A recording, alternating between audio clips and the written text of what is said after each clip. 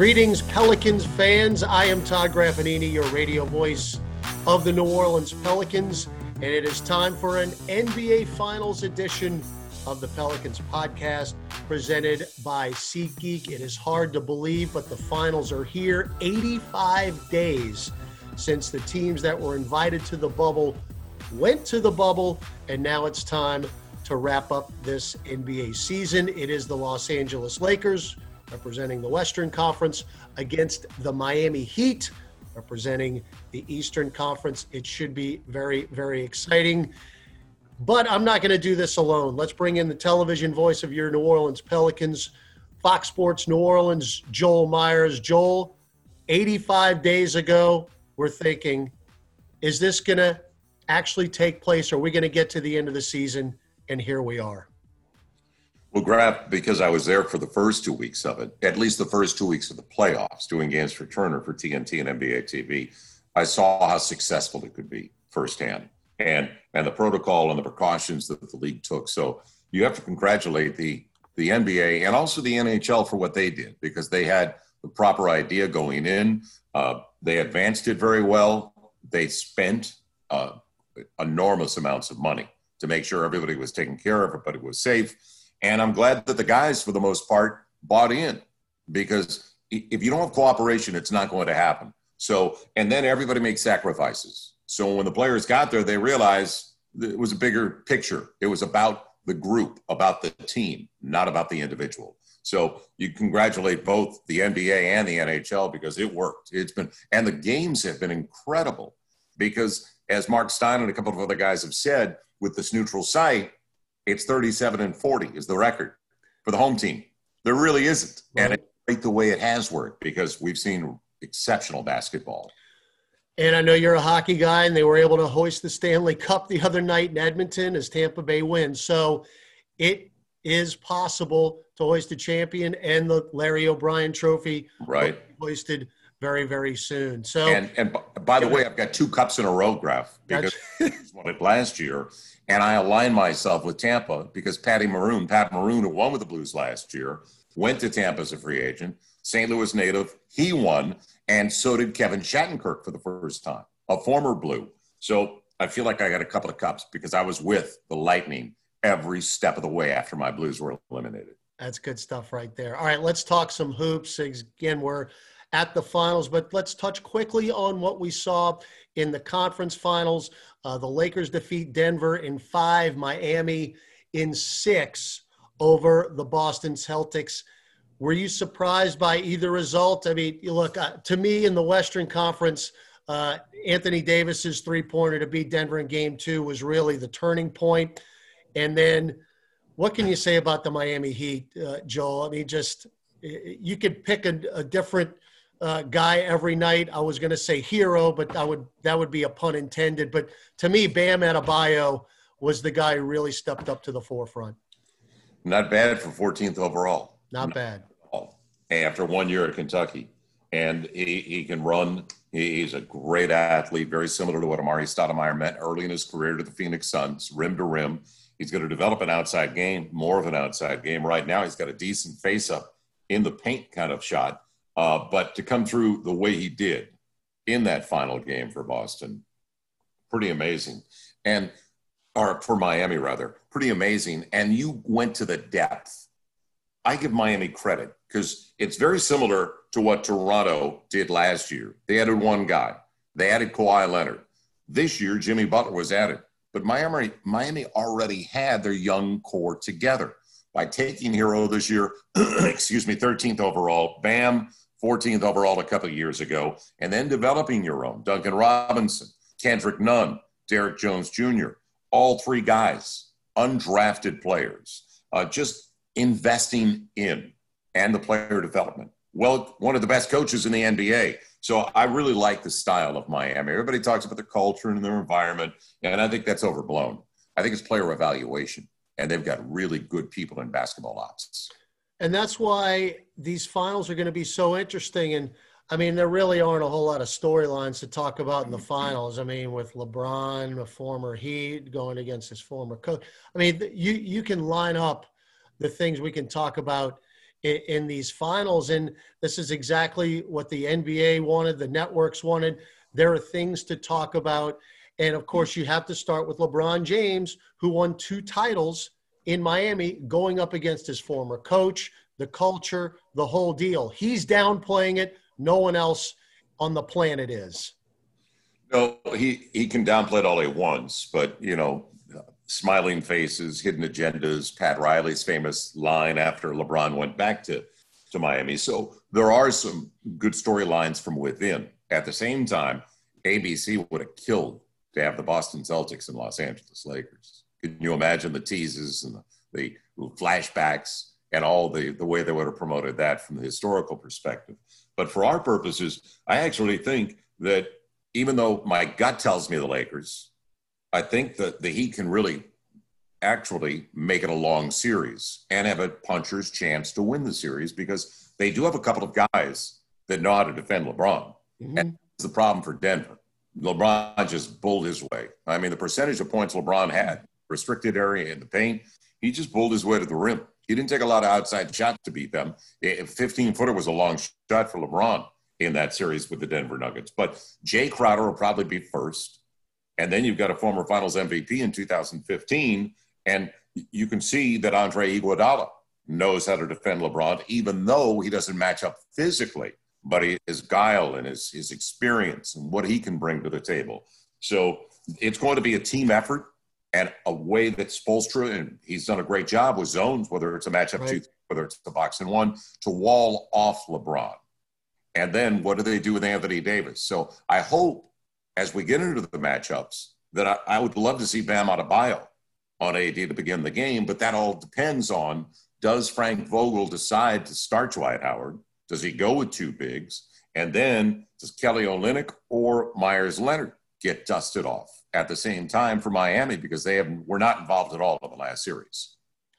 We're talking with Joel Meyers here on the Pelicans podcast presented by SeatGeek. It is an NBA Finals edition, Game 1 tonight with the Lakers and the Heat. It's been talked about, but it finally came to the forefront if it was going to happen, and it happened. Incredible that this is a finals with 2 teams that weren't even in the playoffs a year ago. How quickly things change. But look, obviously the Lakers got AD. That was a big part. But that trade in the middle of the year for the Heat to get Crowder and Iguodala to come in. Remember, Joel, the Miami Heat were in the Smoothie King Center the Friday before the year went on hiatus. And the Pelicans beat the Miami Heat right before we went on that road trip. So this is a much different team than we saw back in March.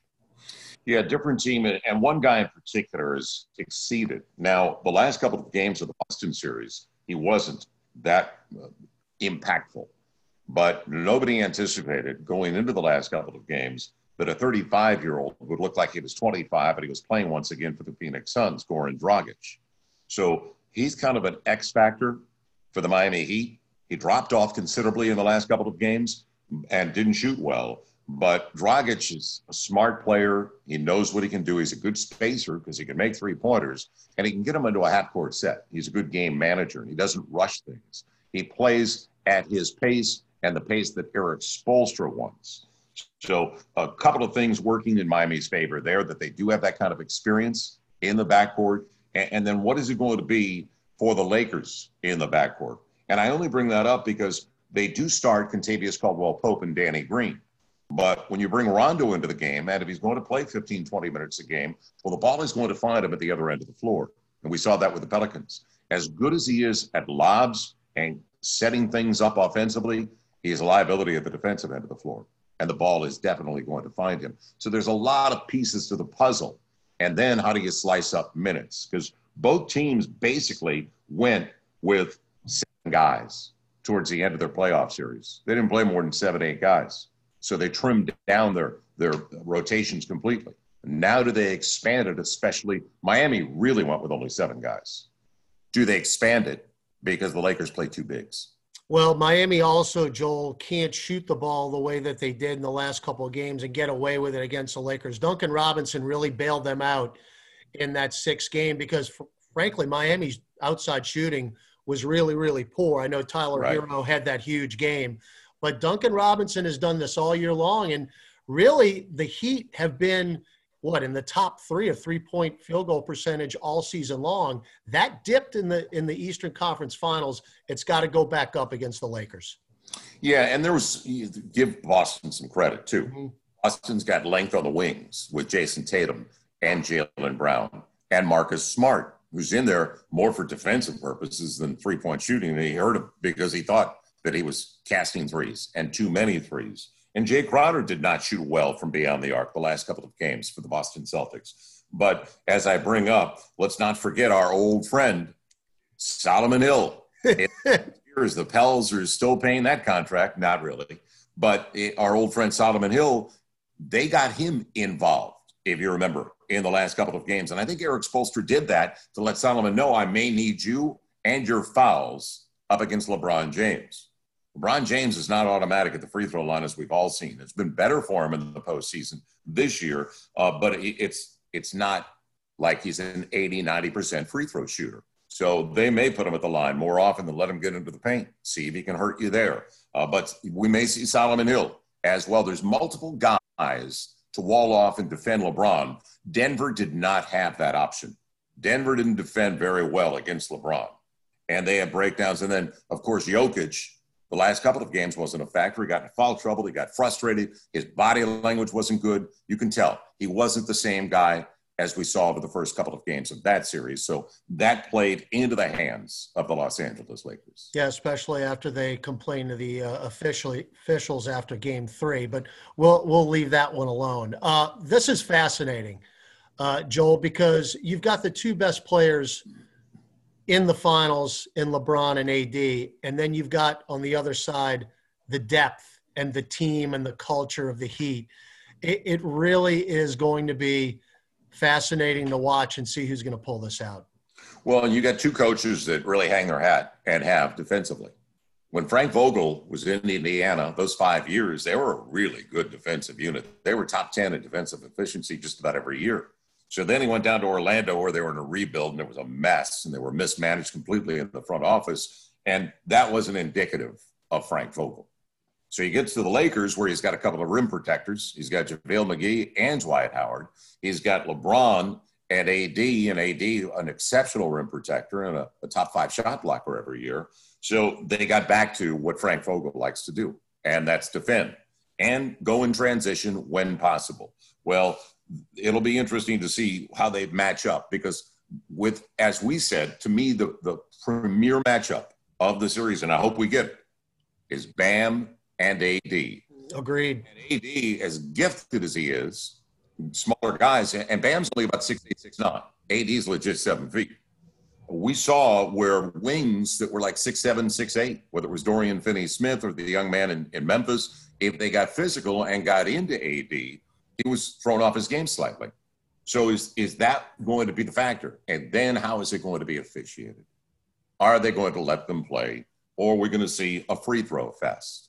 Because as Mike Malone said, after a couple of games where it was 35-23, Lakers plus 12 in a close game at the free throw line, maybe I need to send video to the league as well. So hopefully we don't even know there are 3 guys on the floor, and I'm speaking to the 3 officials. Hopefully they'll let them play, and free throws aren't a determining factor where all of a sudden it's top-heavy one way or the other.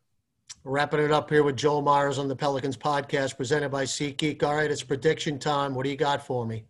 Well, my gut says the Lakers in 6, but I'm not going to put anything past Eric Spoelstra.